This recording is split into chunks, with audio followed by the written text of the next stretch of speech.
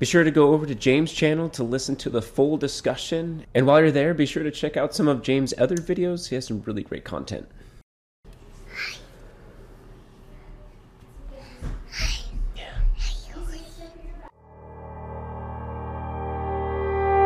All right. Welcome, everyone. I'm here with my good friend and my first conversationalist, Derek Fiedler. Good to see you, sir. Oh, man, it's so good to see you, James. You're starting a project to start documenting your memoirs from a 10-year bicycle journey. Yeah, so not 10, it's really two years. Okay. So recently? So it took place in 2013, 2014. Okay. Gotcha. Yeah, or really 2012 to 2014. That was kind of like the climax of that season of my life, of the coming of age and, to becoming my own man, to becoming my own person with my own beliefs and faith and practices and worldview. So really it's telling the first quarter of my life from when I was born until I was about 24 or 25. So that was about 10 years ago Yes, correct. 10 years ago. Yeah. Mm-hmm. Okay. Yeah. Why? And so actually September 22nd would be the day that I came home from the years of traveling. And you went with some friends or a group of people that you're familiar with? Solo, actually. It started out, the first leg of it was, I was living in Portland. I was living in the city, living the hipster life, retire in your early 20s and move to Portland. I totally did that. And then I kind of got to a point where it was just like, I was ready to go, because the things that people were saying was not the reality of like, we're going to change the world. We're growing organic food. And then you learn 97% of the food that makes its way into Portland that we were eating came from other places. And so it's so I was ready to get out of the concrete jungle. And so I went to the jungle. I went to Costa Rica and I did that solo, and I ended up not traveling a whole bunch. I ended up getting rooted pretty quickly in a beautiful place, San Isidro. It's in the central part of the country. And I fell in love with the people. I lived on farms. I lived with the local Ticos. I got connected with, New Age community on one side. And then with the local Ticos, I learned Spanish as best as I possibly could. I remember even snapping stick candles in half, putting them in empty tuna cans and then lighting it. And then I would study Spanish until that half a candle wore all the way down. So that was 6 months.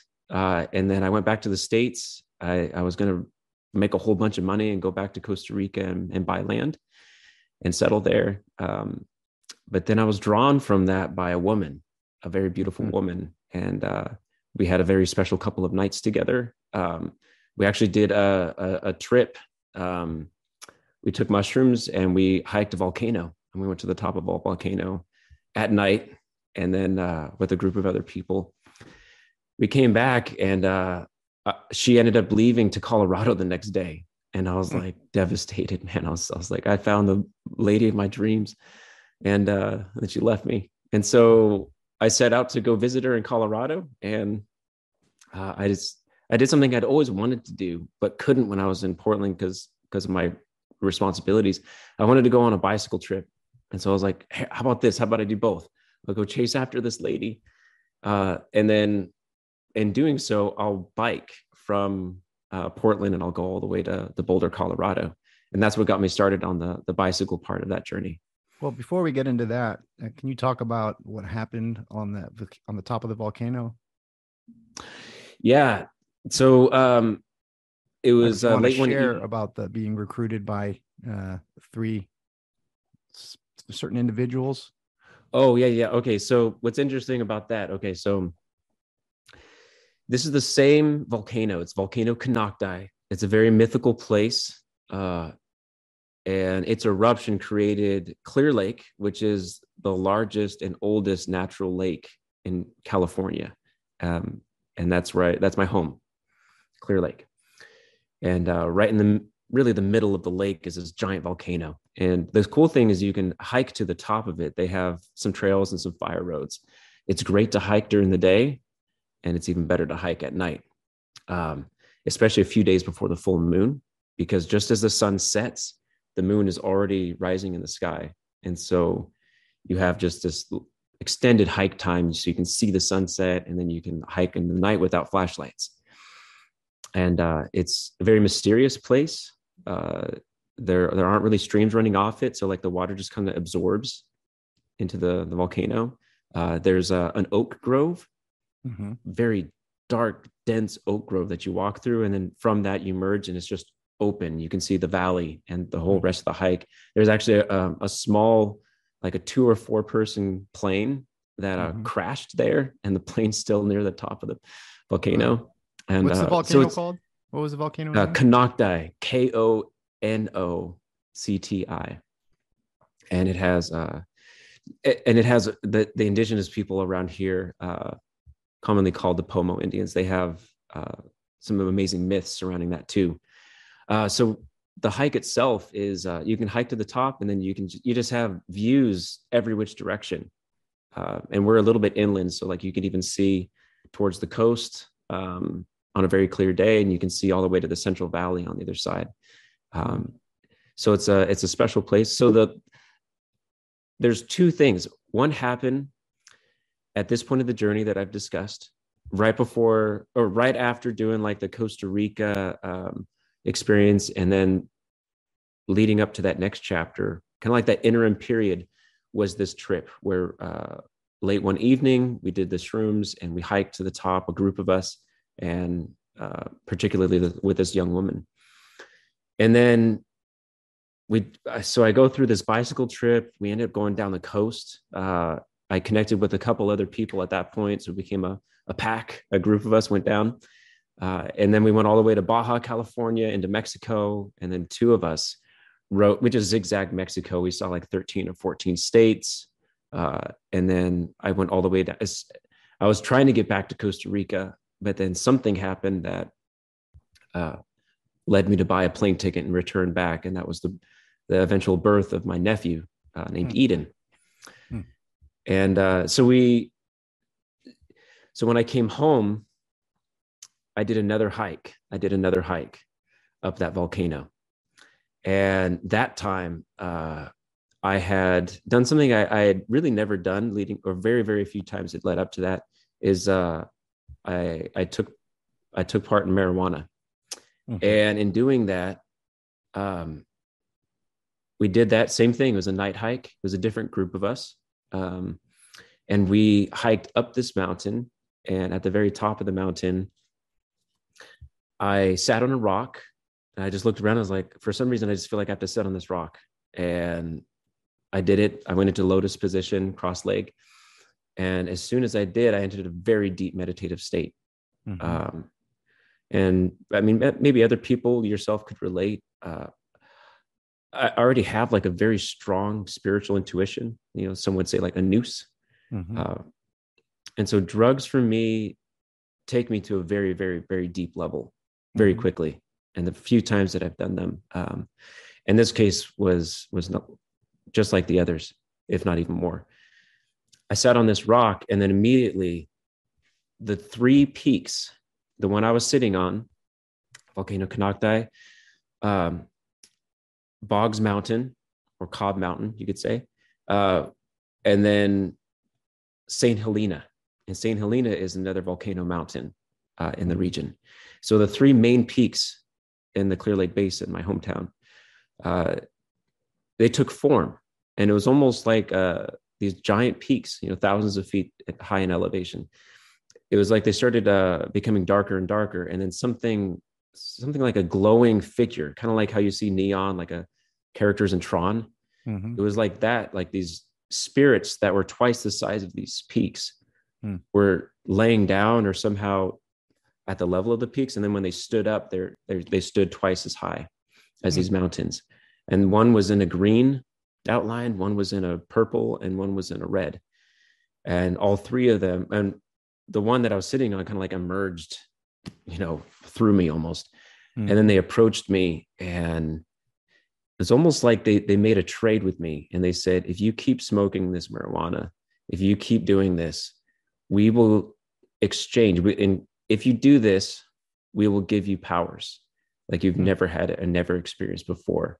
Women will not be able to resist you, and you will have whoever you want. And any of your sexual imperfections will be perfected, and you will be irresistible. Oh, wow. And so then they gave me a taste. And so it was, man, hope I don't freak out your readers here, but so it was almost like this, they took form, but they weren't limited to going through material things. And so it was almost like one of them took their hand and they reached up below the surface of the ground and then into my abdomen area, and they released something. And it was like kind of like I had gotten to that point where I could see outside of myself, like a bird's eye view. Like if it's something, like if I stood like 15 feet behind myself and looked down, I could see this scene taking place. And it's like they released something that was warming, at the very core of my body, of my being. And it was like they imparted something, not a full something, but like a taste of it. And it was warming. It felt healing. It felt blissful. It felt ecstatic, it felt orgasmic, I guess you could say. And so that was all taking place. And finally, my friends were like, man, they're all chatting, and kind of like roaming around the peak. You can walk to this side, see the view over here on the north. You can walk to that side, see the view of the lake. And then, of course, you have the stars above you. It's at night. And it's just, so they finally come there like, Derek, we have to go. I don't know what's happening to you, where you're at, but we have to go get off this mountain. And so reluctantly, I finally did. And sure enough, I get down and everything they promised me started happening. And it was like the women around me that I was kind of shy around, or like maybe just had like a crush or an attraction. Suddenly they just couldn't keep their hands off me. Wow. Yeah. So maybe I'll just stop there. I'll stop there. So, wow, that's a hell of a story. So what was your takeaway from that? Like, was it memorable, the details of it? And as that started happening, a pattern with the women, you were like, wow, you were connecting it right away, or did it take some time to reflect on, oh, wow, what was it like? It didn't take long. I'm kind of cutting to like near the climax of this story, at least the part that I'm going to be writing about with this mystical memoir. It's because at the same time, like, so this is a tell-all book. I'm hoping that in telling like kind of the deepest, darkest secrets of my journey, that will help people in theirs kind of navigate life and the meaning crisis and everything that's around them and that's at hand. So the people that I traveled with, we were at a trim scene, because around here, that's a really quick way to make a lot of cash. And at the time, I thought I was going to continue traveling down to South America, and I wanted to load up as much cash as I could so I didn't have to stop and work. And so I was like trimming by my day or during the week. And then I was going to my family's church at the weekend. And so at the same time, I was like reading the Bible and like genuinely exploring that, or going down that path of curiosity. Because up to that point, I had just rejected it and said, oh, that's, the faith of my fathers, and they were blind. That's a shallow spiritual experience. They limited themselves, and I'm going to find the real truth. And that was the quest I was on for many years. And so I'm kind of getting to the head where it's like, I have my grandpa, who was the preacher and the pastor of the church I was going to on the weekends. And then I had like a trim scene and all of the different travelers from everywhere around the world, getting high, doing various forms of drugs, and having these discussions all day. We would listen to Alan Watts. We would listen to music. We would talk about, it was a great community of camaraderie. It was amazing. So in that context, I started connecting with one of the ladies there, and it was just like all of these, I guess you could say dreams were coming true, or desires. It's like all of these desires of, being desired were coming true. But then at the same time, it was like I finally had a wake-up call where it was like, oh my goodness, all of these things my grandpa was talking about, it wasn't just like things that pastors like to talk about from the Bible, or like, spiritual warfare, or like end times theology or anything. You can talk about those things, but it was like, it suddenly struck me, like within a few days after that happening, I was like, oh my goodness, that was real. That just happened. Things have changed. And it's not just me, it's the people around me. And it hit me. And it was just like, because of my grandpa, because of that background, I had a language for it. I understood at least a certain level of understanding. And I finally, it hit me. I was like, I was just approached by 3 succubi who were willing to give me sexual powers to worship them. And it was tied together with this marijuana. And I'm if I'm going to go down this path, I'm going to be worshiping goddesses.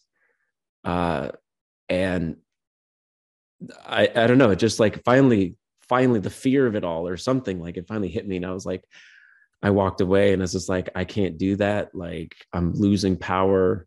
And it was like the Holy Spirit of God was like leading me through that time. And it was like this powerful thing happening over here. And like the new age Rastafari, marijuana, goddess worship, world. It was like, it created this shock that then awakened this other Christian spiritual life that I had. And it was at that point that I had come back to Christianity. Well, I came back to Christ in the purest, truest, most enrapturing way possible. So prior to that, were you thinking Christ is just like another ascended master? He's another Buddha. He's a spiritual, spiritual master, just like these other ones, right? We can choose who precisely to follow, something like that. Yeah. Yeah. No, you say like, can I remember these things vividly? Absolutely vividly. Like as soon as you say it, I'm there in that scene. Well, we were in southern Mexico, and we decided the guest that we were staying with invited us to a meditation session. And the picture on the wall in that meditative space was a picture of 4 people.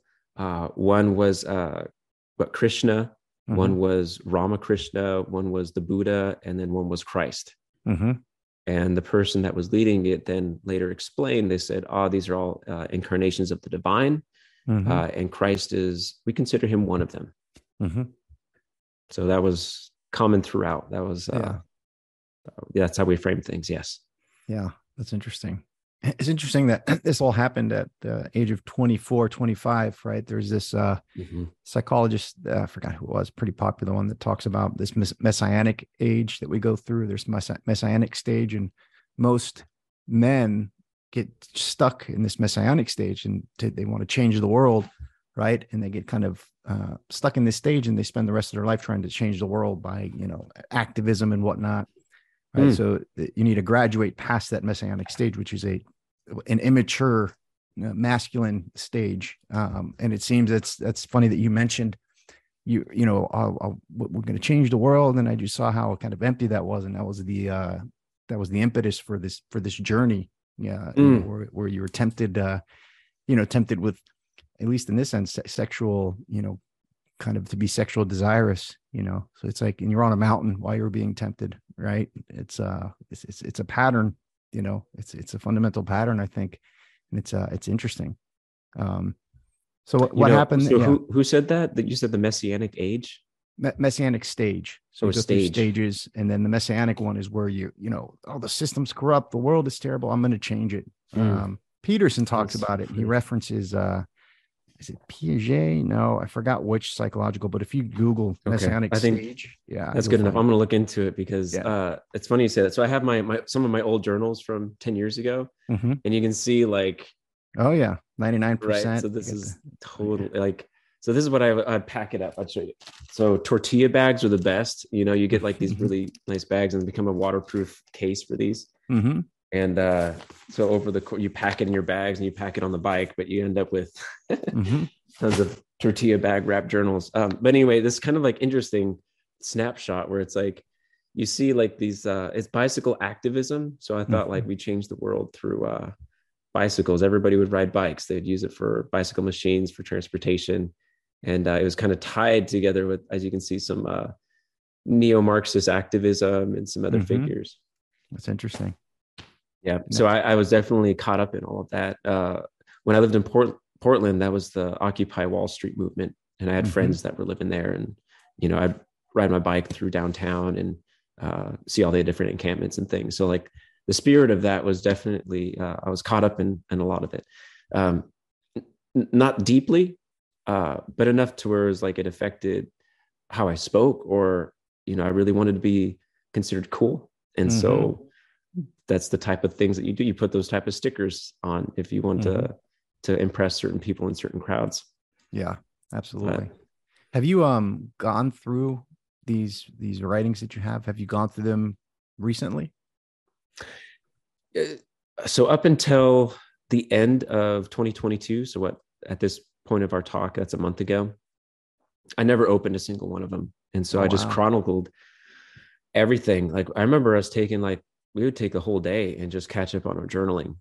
We'd stop riding our bikes, stop traveling, and we just find a good space and we just catalog as much as we could. And then once we got home, I just stored them and never cracked them open for years and years. I went on a retreat to a local monastery here, and I did a little bit of write up for people that are interested on my Substack, giving some of the big takeaways from that. And one of them was that I entered the cell and I named this entry called climbing up the mountain. And so it's a monastery on a mountain, and of course they have these small cells with, it looks like a very small college dorm, right, with like a little bed and a little desk and a little sink. And it was the first time where I took like half a day and I just opened and read through as many of them as possible. And that's really where I came down that mountain with confirmation that this is the year, this is the time to write this book. Because really, James, it's like since our discussion and since entering into the meaning crisis and Jordan Peterson, Peugeot, some of the things we talked about earlier, I didn't have the right frame to be able to tell this story. I didn't have the worldview. And now I've spent the last 3 or 4 years really learning the worldview, coming up with a language for being able to tell these stories. And because before I actually, when I came home, I wrote some of them down, but it was through this frame, so it was like, and after writing down a handful of them, it was just like something deep in me was like, this isn't right. Like it's not that these individual stories were bad. I mean, they're entertaining or they're cool, but it's like the worldview is wrong. The ground beneath what I'm trying to build upon isn't ready. And so that's why I'm so grateful for this recent season. And it's kind of a big shift because the last several years and most of the content that I put on the YouTube channel has been more of like philosophy or critiquing or commenting on things, teaching or trying to understand, which is a great work. But it's for me, it was preparatory. It was helping me make sure that I'm bringing people into a life-giving place of a world that is full of meaning and purpose and it's cohesive. And so that's why I'm so grateful for, symbolism and cosmic Christianity, logocentric or dentrocentric worldview, because now I feel peace about drawing people into, this story, but then, some of the other fiction and music concept records and all of these other ideas that I've had for years, decades. I'm excited now because now I get to bring them into something that could transform their life for the better. Yeah. So it's interesting that the Logos was working through you through all your travels, right? But you developed the understanding of what kind of understanding of the Logos, like logocentrism. So you can go back now and read through that and kind of find the through line, right? Which is a blessing. It's a blessing. That's valuable journal material that you have there. So that's wonderful. I'm interested to see how that project goes. Are you going to write a book yourself? You could even take those and give them to an editor and have someone that you trust, right? And have them structure it where it's, structure it appropriately. Because unless you have that skill set, Shoot, you could even use Chat GPT, like develop a structure for these. That'd be something. For these, I actually asked Chat GPT, what is the essence of Jonathan Peugeot's symbolism? Oh, you want to hear the answer? I would go for it. It's kind of funny. Hold on, let me see here. And I asked the follow up too. So it says, what is the essence of symbolism of Jonathan Peugeot? He says, Jonathan Peugeot is an artist and lecturer known for his work in the field of Christian iconography and symbolism. The essence of the symbolism is to bring forth the spiritual and symbolic meaning of images, objects, and traditions in the Christian faith. He believes that symbols are a means of accessing deeper truths and communicating them to people in a way that is accessible and meaningful. Through this work, Peugeot aims to help people understand and connect with the rich spiritual heritage of Christianity. And then I asked, what does Jonathan mean by symbolism? And he says, by symbolism, Jonathan Peugeot means the use of symbols and images to convey deeper meanings and ideas beyond their literal interpretation.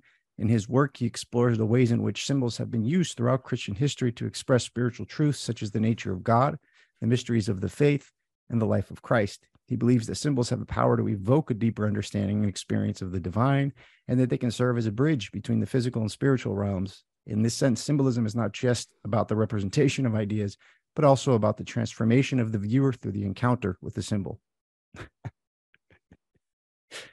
Not gonna lie, that's not bad. Exactly, that's what I thought. I'm like, from a predictive modeling perspective, and what it kind of scrapes from the internet, that's a pretty good, rational distillation. Yeah.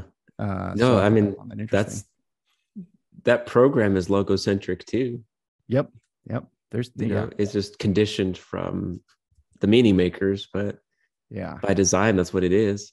So, so I'm interested. Yeah, it's interesting. I've not paid too much attention to that, so I don't know what, I mean, it's fun and games right now until it's not. I think it's history has been important of, not the answers that we get, but the questions that we ask. And with a technology like this, the questions that we ask now are paramount importance.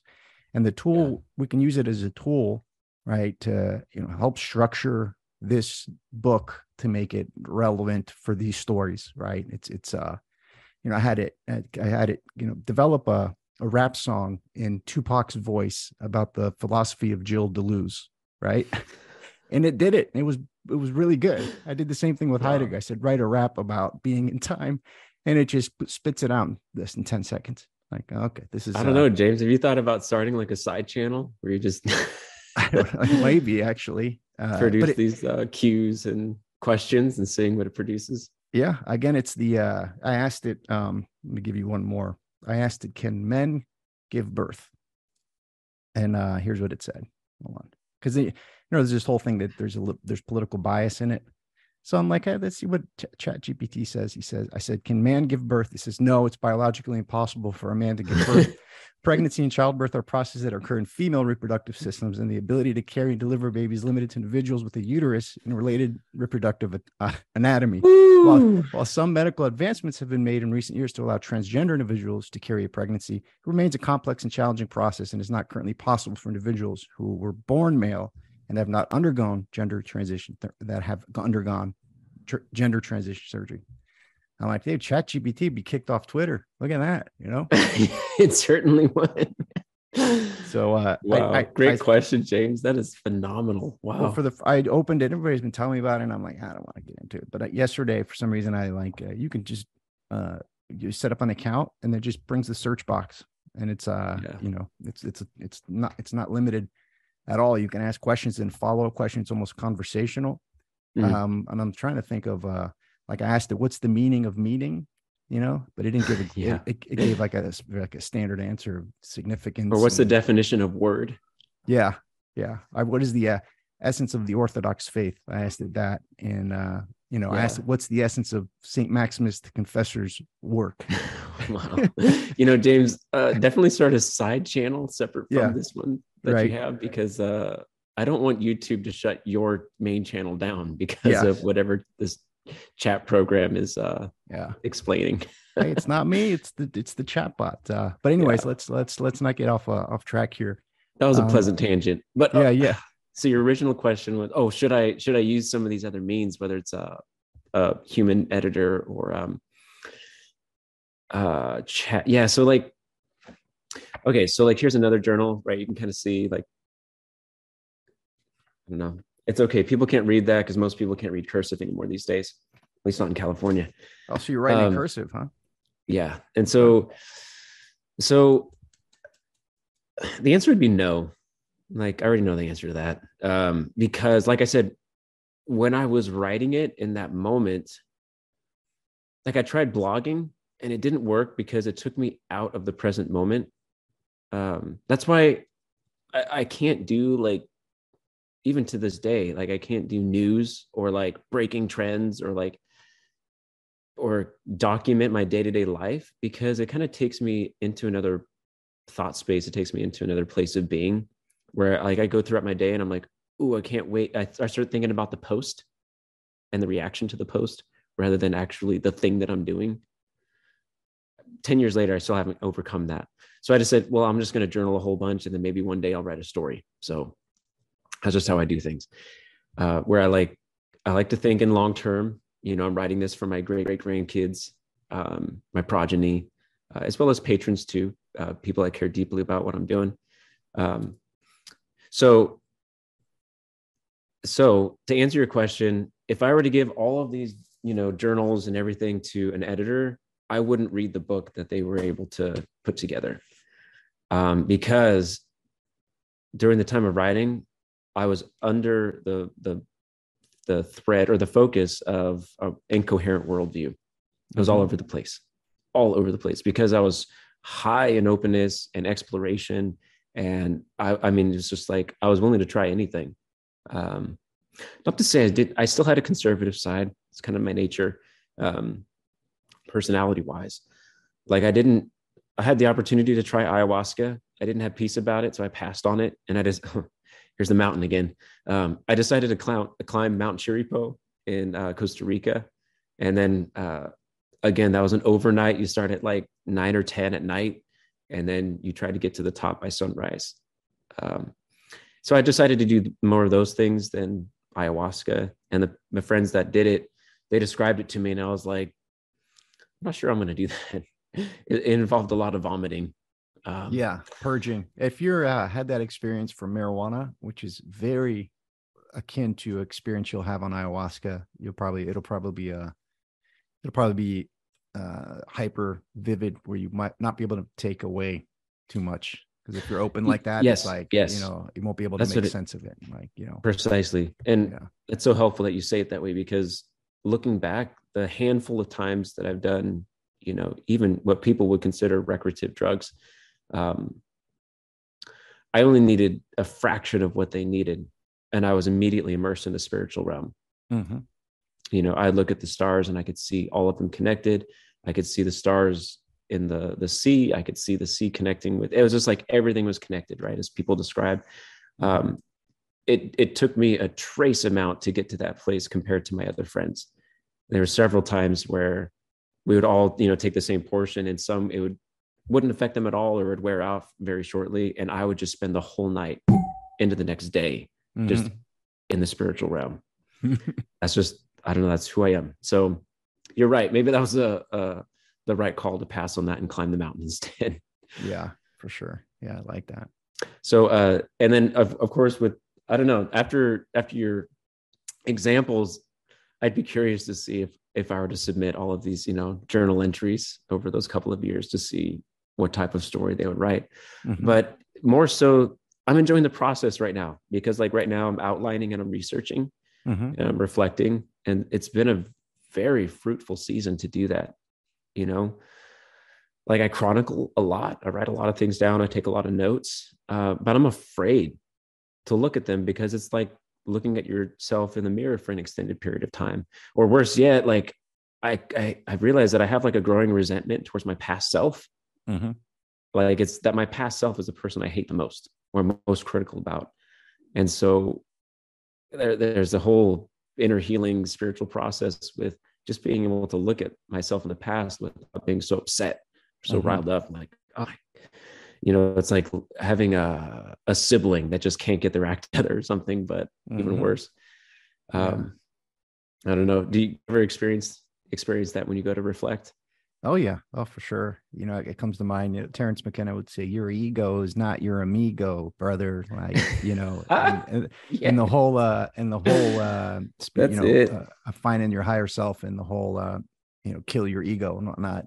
I think it's an important distinction to say we're not to kill our ego, we're to transfigure it. Right. And in that process of transfiguring your Mm, past, you're going to have to purge and come to terms with who you were in a sense. But that's a beautiful process, and I think it's mhm. even the negative emotion that comes up, that's part of it, I think. So I would keep going with that. I find myself, because I've done some very terrible things, and I reflect on them in terms of how I treated people and what I allowed myself, groups that I allowed myself to get intertwined with.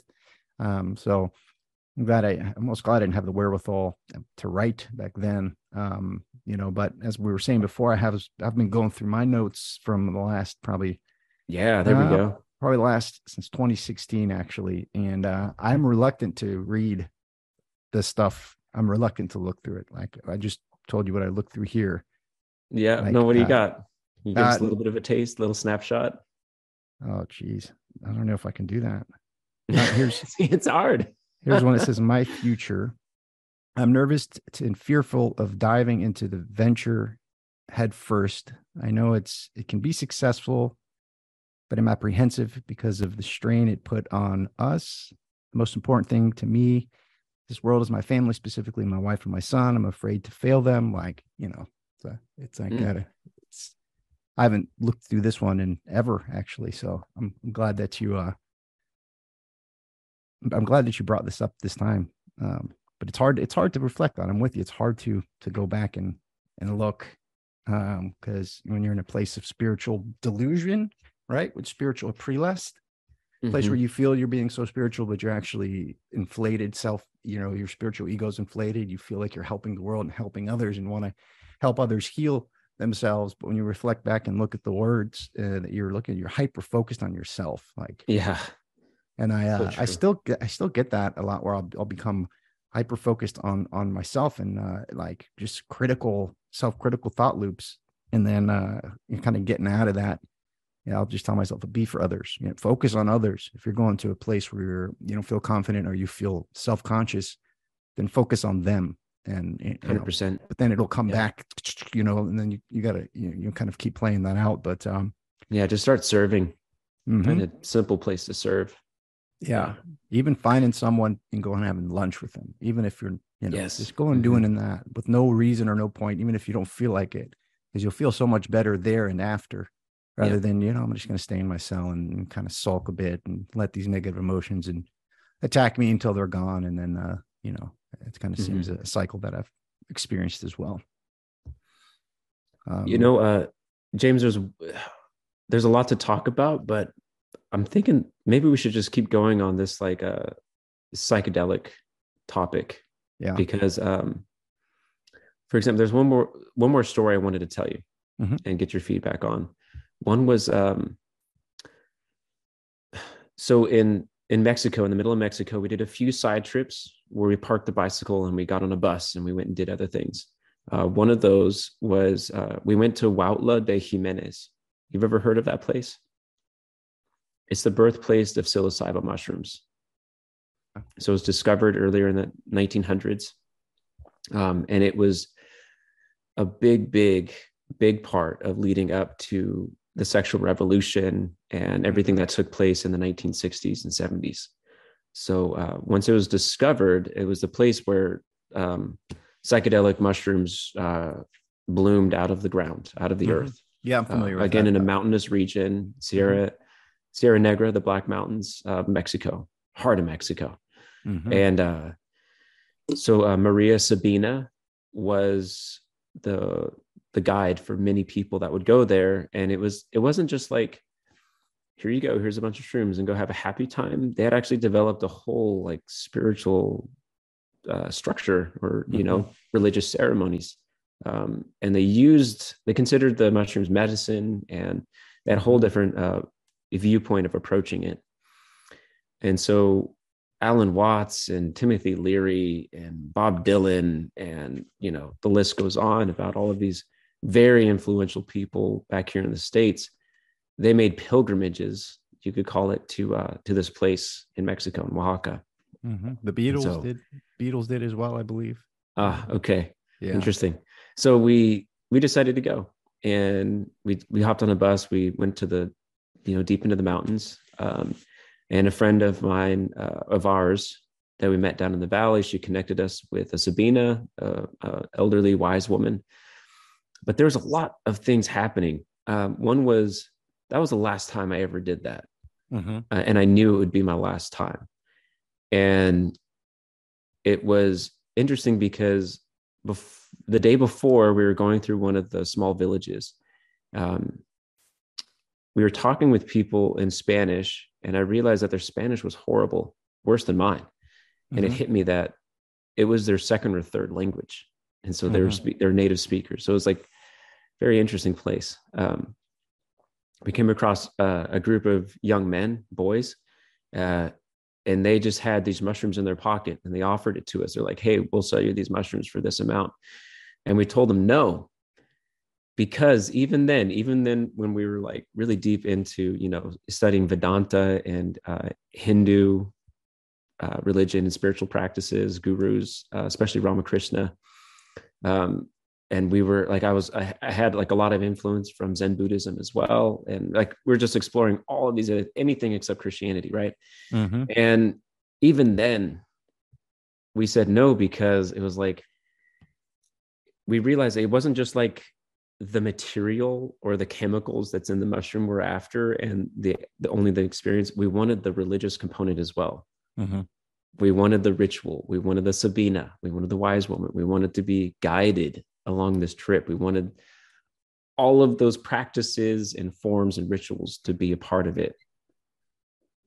So I don't know why. Like, we desired that so much to where we were able to, reject something that came at a much lower price that would get us to that, that had to possess the same chemicals as, potentially the same mushrooms that would get us to that place. But we said no, and paid way more money to do the whole ritual practice package, So how did that go when you did that, the ritual package there? Was it, I'll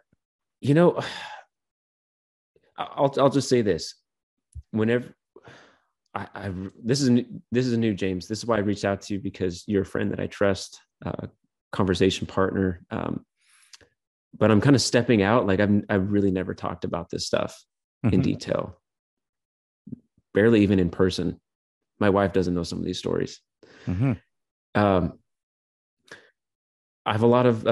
have some good things to say about things like these, and I also have a lot of bad things to say about, and a lot of cautionary things to say. Most of these type of experiences were dangerous. They're absolutely dangerous. This one, I'll say this. So the experience was, we went into the basement of a very humble house, made out of adobe, and had a tin shed roof on top of it. It was a very simple home. And we go down to the lowest level of that home, earth walls all around us. It was very dark. It was at night. They wrapped the mushrooms in these, it was a particular type of leaf, a very large green leaf. And then we're guided. And the interesting thing about the guide is that she was saying prayers to St. Peter and St. Paul. And that confused me a lot in that moment. Keep in mind that like I had a Christian upbringing.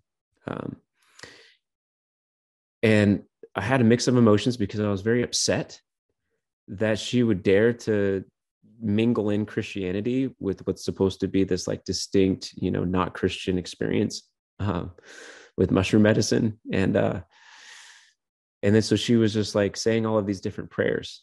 And then I found out that it was during a time of colonialism when people genuinely accepted the Catholic faith.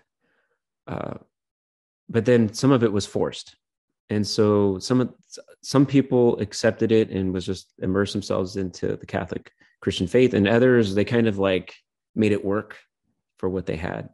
And so in this case, I forget what it was exactly, but Paul represented the wind and Peter represented the fire, or something to that effect. And then one saint represented the thunderclouds and the rain. And then, so like, they kind of had these like placeholders. And so on the surface, it was like, oh, they're being good Catholics. They're saying what they need to, but really it was a cover up, and they still were able to maintain some of their older practices as well. So then the remnants of my old Christian self were then angry because they weren't really praying to Peter. They were praying to the rain clouds or something.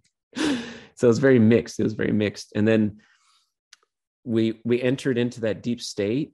And again, I went way deep, and that was hard because my ego, it challenged my ego. And it was like, not in a way that was good. It made my ego worse. And so it was telling me what I wanted to hear. It was like, at that time, it started a split. Like I wanted to leave my traveling partner, and I started hating my traveling partner. I started conniving a way to like basically ditch him and start writing by myself. And if you knew him, he's one of the sweetest, most heartfelt men you'd ever meet. It's like, why would you do that to Steve? Steve's awesome. Steve's a sweet man. And so it started like kind of like drilling a wedge. And then, so I felt remorseful for that, but yet I felt like it was kind of stoking that fire. But then it was also creating like these dark dreams, and it wasn't pleasant. It was like, it was a mix. It was like, it was showing me things that I needed to heal from, but not making it better, if that makes sense.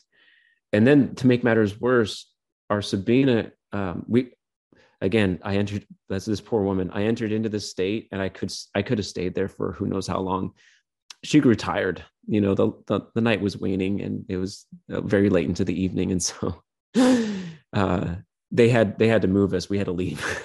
So they kicked us out. And I was so upset. I was like, how dare you? We paid you good money, and now you're kicking us out. We have to go finish this trip somewhere else. And we have to buy rent a taxi and go back to where we were staying. And it was just like, I was infuriated. And it was like, I had all these ideals, all of these stories that we listened to, Alan Watts talk about, and all of the history, this build up to, this place, the birthplace of mushrooms. And it was very different, like, oh, the Sabina, like this wise woman and this guided, and it's the real deal, it's the real experience. And then she's like, young man, I'm growing tired. And then so I got a 10 o'clock. I got a 10 o'clock you're running up into here. So I need you to keep it moving. Schedule. It was like a therapist. That's funny. Yeah. I had similar experiences with doing psilocybin mushrooms, and then having, dark dreams and light dreams, and I had them for a while, and I would write them down for a few years. I have a journal of dreams, which are, some of them are horrific. When lots of death dreams, being killed, being chased, being in cosmic like warfare, just many, many, many, many of them. And I thought I was doing the right thing and writing these down and exploring them. But now I realize that that's not what dreams are about. Dreams should be prophetic, and they are access to the spiritual world, but there's so much distortion that it's better to follow the church fathers and like, don't pay attention to them. If there's something that comes through that needs to really capture your attention, that's one thing. But the vast majority are, it's things that we can't really understand and that are going to stoke our ego, just like I've had that experience as well. But when you're having the experience, you're not thinking, oh, my ego is being inflated here. It's only when you can reflect back on it. Oh, wow, I was made kind of more of a jerk, the whole kind of ego death thing. But I think they're all valuable experiences for sure. Absolutely. So a couple of things. One is like, would I be here today? Would I have arrived where I arrived had those not been a part of the journey? Of course, that's the unanswerable question. But then also, would I suggest people go out and do them? Here's the positive takeaway from that last experience with the Sabina and Huautla de Jimenez, is that I walked away with a knowing that I would never do that again, because I would find something better. I would find something better. I'd find at that time I thought it'd be like a meditative practice or something that would allow me to get to that place again, that very deep spiritual place, and engage in that realm without needing the substance. And so it kind of had this like graduating feeling. Mm-hmm. And so really, whenever I was in that trim scene, like I went up to that point, majority of my adult life, my whole life, being surrounded by pot. I live in Northern California, Emerald Triangle, all of that. It's a very real part of our economy around here for good and for the bad. But that was kind of like the one thing I'd never really did, never given into. And so kind of fast forwarding to the story that I told on top of Volcano Kourtides, where I smoked it for really one of the first times. Gosh, I can think like in less than one hand have I partaken in that. And each time I was approached by demons. I think we reached the point in the podcast. I'll just start saying it for what it is. Although I want to be respectful about that too. But spiritual entities. Yeah. Very dangerous spiritual entities. Yeah. Malevolent every ones. Time. Yeah. To where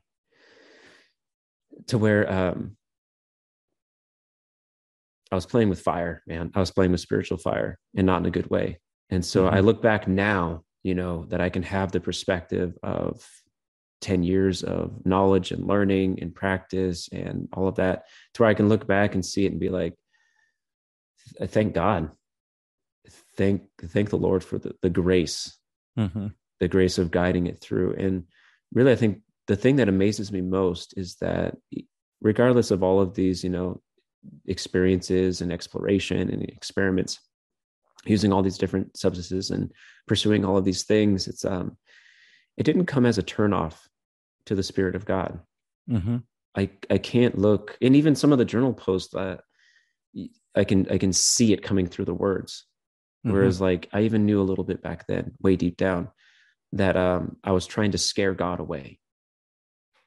I was trying to scare the Christian God away. And maybe there's times where there'd be distance, but never separation. There was a point where I just knew that his love was not going to be something that I could run away from. There was a point in my journey, my bicycle journey, where on the surface, people would say, wow, it's so adventurous. It's so thrilling. Some of the pictures you're sharing and the stories you're writing about is just like amazing. And true. And it was, but like, there was also like this deep down, there's a spiritual journey happening, kind of like the subcurrent, the layer. And on that journey, there was a lot of that was driven by two things. One was fear, the fear of being wrong, the fear of my dad and my grandpa, the Christian people in my life being right. There's a fear that the God of my fathers was true and loving and better than anything else that I could experiment with or explore. But then at the same time, even though, even in my subconscious, I was trying to neglect it, is that I was being drawn to find out if it was true or not. And so through all of these experiences, it was like kind of like that verse that says, you can take all things and turn it together for good to those who are called, who love God and are called to his purpose. And it might sound crazy, but even all of these like psilocybin mushroom, very potent marijuana experiences, and then even exploring Hinduism and Buddhism and native spiritualism and all of these different things, they all had a way of accidentally pushing me towards Christ. Yeah. In a really interesting way. And so that's why I'm kind of I had peace about setting out and telling these stories. And I do ask that when the stories are out there, that whoever starts them would finish them, because if someone were to start the book and then finish it halfway, it would be damaging to, not just how they see me, or really it would be more like damaging of how they understand the true meaning, the through line of why I'm telling the details and organizing these facts in the way that they are. But really the amazing thing is that I was led into this place where I came to Christ in a way where all of these things created a momentum that helped push past all of these past blinders, these misrepresentations, these hurt wounds about the church and Christianity and my relationship with God. It was like it gave me a taste for that spiritual bliss, and it gave me a longing for inner peace. It gave me a desire to be able to engage with this realm steadily, and without having to be codependent on other substances. And so whenever you'd love it. So whenever, I don't know if you experience this too, but shortly after that trim scene and the experience of being offered sexual powers by succubi on the top of a mountain by these glowing goddesses, that all of those things, like just the craziest of craziest parts of my journey, right after that is in my early prayer meditative times with, Palo Santo incense and candles and, sitting lotus position. And I'm like giving myself to God in like a totally not a typical way you'd expect, in a very not Christian form. It was good enough. And so I approached Christ as my guru. I used all of like foreign terminology, right? But it was good enough. And I opened myself and I said, okay, I have this momentum of openness. And I finally came to a point where I'm like, okay, I'll give you the same chance that I gave all these other things. I'll open myself up to seeing if there's spiritual bliss or truth or any of things, just to see what happens. So Jesus, you're my teacher. You're my guru. Show yourself. And in a split second, I entered into the deepest, most profound spiritual state I had ever experienced to that point. And the amazing thing is that it didn't go away. It didn't go away. And so each time I was just like, it created a hunger and a thirst for prayer. And it wasn't like immediately I was like, everything else is wrong and this is it. It was like I tasted of that goodness. I was drawn by beauty to that goodness, and it tasted so good and it was so nourishing and filling that the desire for other things slowly faded away. And it was very, sensational and centered around feelings and experience. It was experiential. It was participative. And I stayed in that state for a long time, but I'm kind of getting into the next season of my life, but well, let's have a couple of these conversations, right? Because as you explore those journals, I'd love to have, kind of maybe drill in a little bit and have a conversation about some experiences and reflect on them together. If you're up for it, I think that'd be. I'm open for it. Absolutely. I think something happened in 2012. The whole end of the world thing. Yes, that's a part of it. Something happened where we were in San Diego, and we got like the spirit of giddiness, and we started doing cartwheels in a park on a lawn. We just stopped our bikes and we started doing cartwheels and started just being at like goofy children. And that was the December 21st day thing. Yes.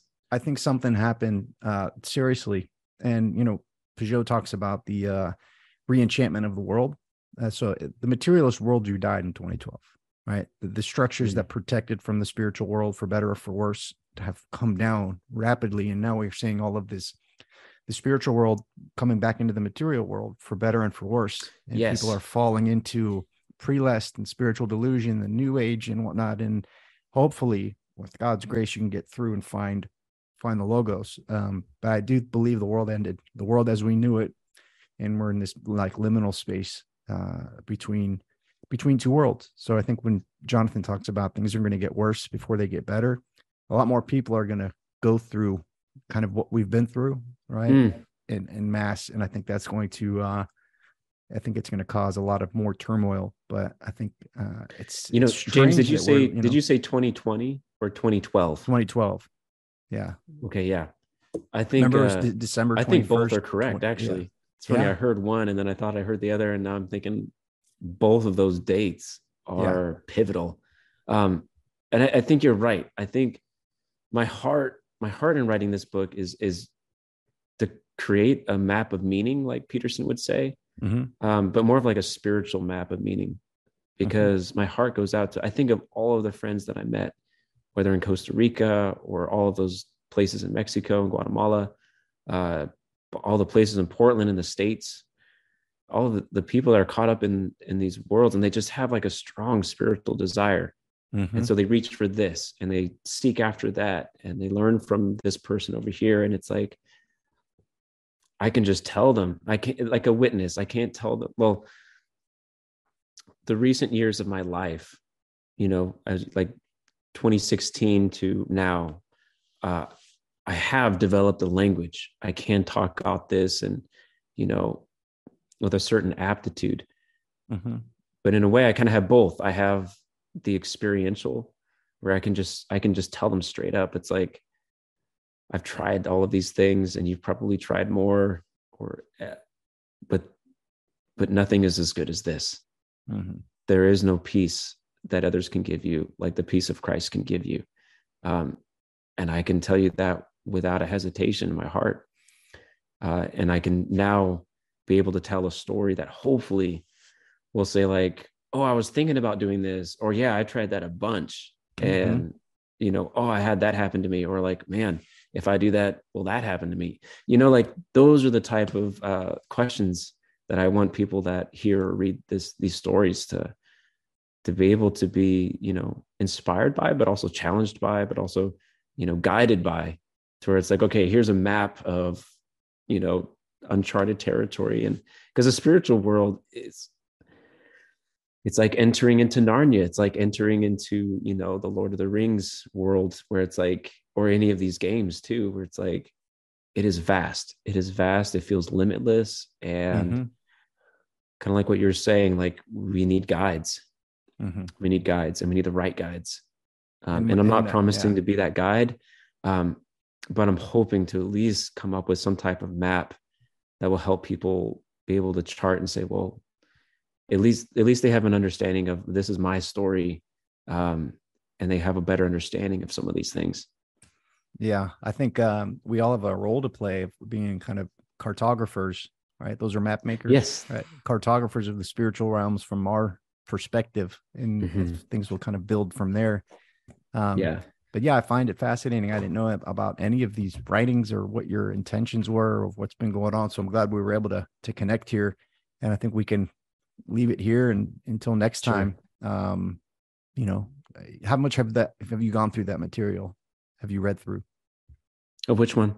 Of your material here. How much have you read through? You said you hadn't touched them for 10 years and you've just started looking through them. Have you read through all of them? So I haven't read through all my journals.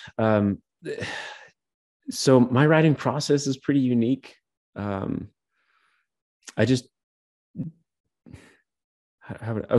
wrote a letter called Know Your Seeds, right, on my Substack. And really, I look at my creative process as like receiving ideas or receiving seeds. And then the seeds are the things that tell me what I need to do, how I need to garden this story, how I need to tend to it. And so the way that looks like for me is as I go throughout my day, or if I, sit down in the early mornings before I go to work, it's a sacred time. I write down the ideas as soon as they come. Kind of like you were saying, like the through line. My outlining process is a way of like kind of chiseling one little layer, one detail at a time, to where the through line becomes clear and complete. That's the process I'm in right now. And so whether it's the things I listen to, whether it's the things I'm reading, whether it's the actual material, pictures that I took, or the journals that I write, kind of coming up with the patterns, the consistencies. As I reflect on certain stories, there's certain little tiny details that will emerge. And then hopefully conversations like these with trusted conversation partners.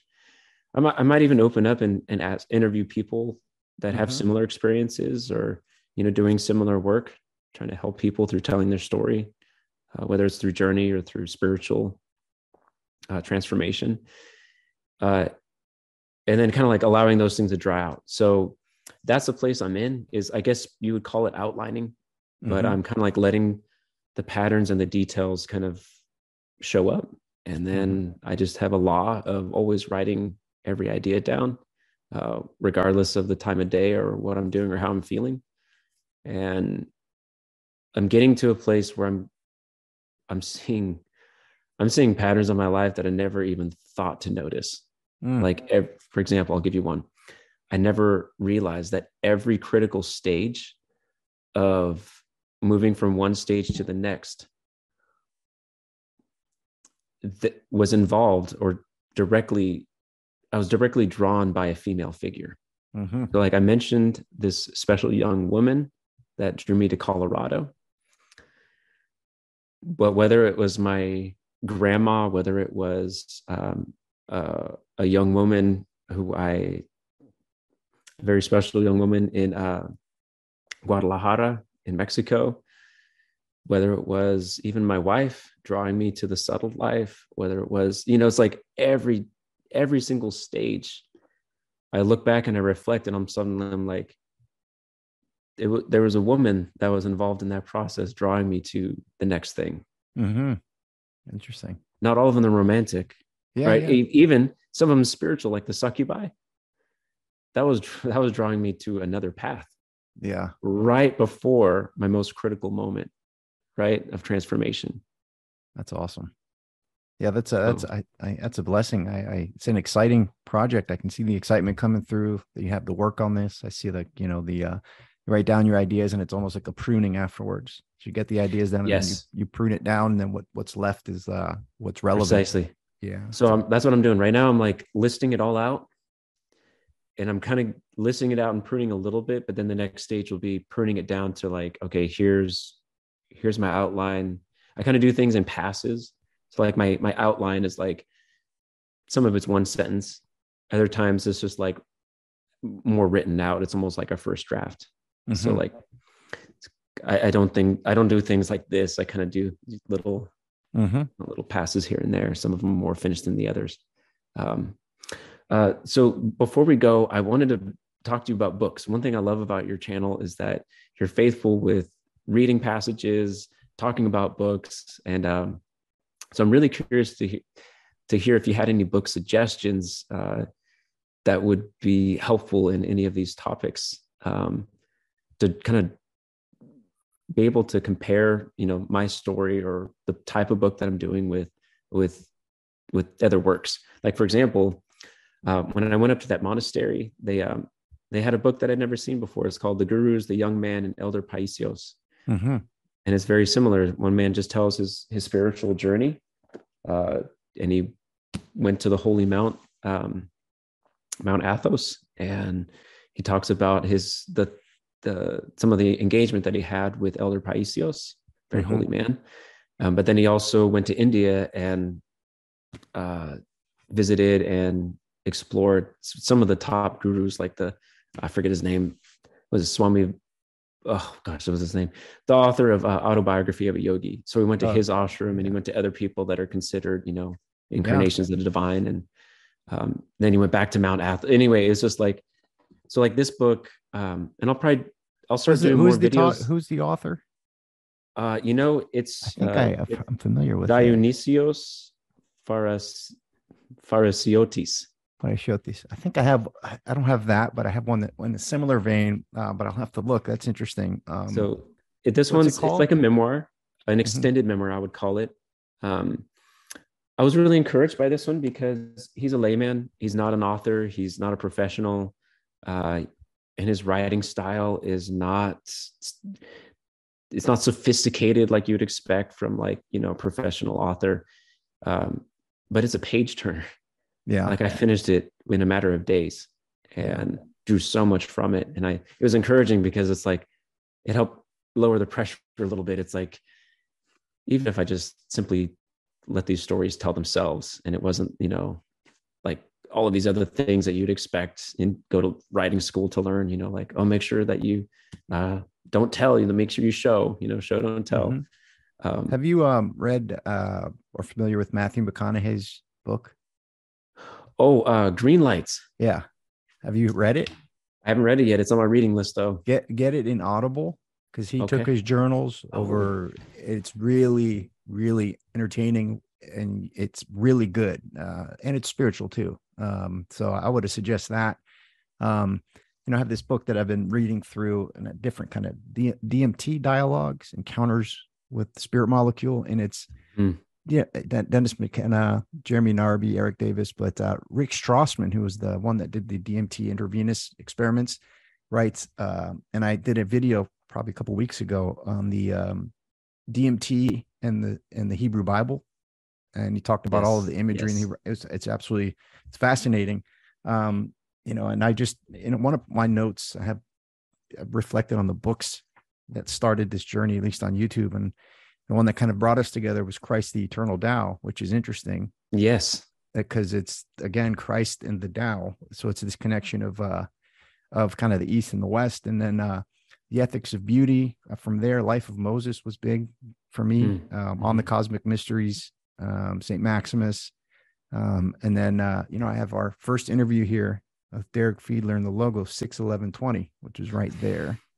And I'm just outlining Marshall McLuhan, Father Seraphim Rose, Orthodox psychotherapy, Nietzsche, Heidegger. So, there's so many different things, but I think from your context and what you're looking at, it's going to be fun exploring and reading others' memoirs and just getting inspired from them. So I look forward to hearing you. As you say that, so the person who wrote Christ the Eternal Tao, also, did he write the life of Seraphim Rose? Yeah, it's Haramoth Damascene. Yes. Yeah. Okay. Now, have you read that one as well? Oh yeah, yeah. It's amazing. I read it's a huge book. Let's see if I can find it. It's a huge book, and it's his biography, and it's absolutely wonderful. I would I read probably 4 or 5 chapters, and I have a playlist, but it was just too big, and I was coming out of the working from home era where I could read a lot, on YouTube there, but it was hard to get for a while in the pandemic. It's like $400-$500. I think you can pick it up now, but I would suggest that. He talks about he was a student of Alan Watts. He went in, took courses there, and he was a student of Jiming Xing, who was one of these, kind of traditional Chinese medicine. You'll read it. It'll profoundly impact your heart. I highly suggest that, since you're embarking on this journey here. So that's the one out of all of them I would suggest. I can't think of another one that would be, that I would suggest picking up. And it's a thick tome, and it goes from, he was an atheist, and he talked about how, he talks about this one time where he was drinking a lot, and him and his girlfriend at the time, he was so mad at God. He was so angry, and it's in detail. There's a lot of pictures in it of his life, early life, just throughout. There's a lot of pictures of his journey there. And I didn't read the whole thing. I read through probably half, and then other chapters, the end. And, so I didn't get through all of it. But his life and works is absolutely phenomenal. Wow. Check that awesome. one out. The other one I'm reading right now is The Way of the Pilgrim. And, I'm enjoying these type of stories where it's like things that are embedded in, not just travel, but then also like people and their stories. As I spent a lot of time the last few years just going through like philosophical, very technical, how-to theological type of readings. And I feel like I've loaded up enough there to where it's like I can spend the next year and a half just like actually practicing and living that out. And reading maybe some more books kind of along the lines of just hearing people's lives and stories. Awesome. Yeah, but it also has me doing a lot of this too, where it's like, you pray, you have a prayer rope, and actually like it's, and maybe I'll write a little bit more about this, but it's there's an era of my life. The end of the book started an era of my life where it was very much a matter of the heart. I was a season for several years. It was just like I was driven by the heart. Not so much the feelings part of it. That's part of it. But I mean, like the core of things, that stillness, that's the ground of being. So I was operating in that realm, and I kind of turned off, and I maybe even like egotistically said, theology, they're missing it. But then enter University of Davis and introduced to the wonders of theology, the life that comes in knowing God in those type of profound ways. And then anyway, so I spent the season from 2016 to now basically like in the under the leadership of the mind. Very technical knowledge, and then kind of like tyrannizing my heart. And now I've finally come into the season this year where I'm like in this book, which I do recommend. It has a really, really cool epilogue story, little parable at the end. I don't know if you can see that. Kind of, yeah. It's Into the Silent Land by Martin Lard. Yeah, very cool. And it talks about bringing the mind down into the heart. And so I feel like that's the kind of season I'm in, where I spend maybe a little bit more time in stillness and prayer, rather than trying to figure out all of the inner workings and come up with a language for prayer. Yeah. Does that make sense? Yeah. The noose is the heart mind, and in Taoism, there's this, interesting. The practice that you do is you bring the mind into the heart, right? They call it the shin. It's very similar, the noose.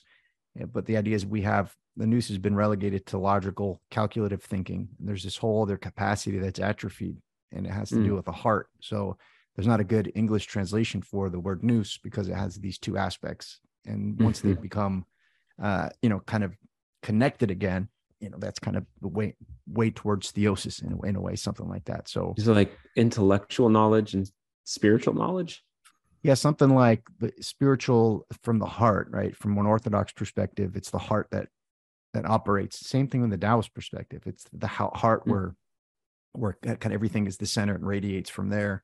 And the mind is more of a calculative, in a good sense, a way to intellectually process things. But it's both that are necessary. So I like the season that's, swerving in and out of kind of connecting those two pieces. So it's I think a lifelong journey.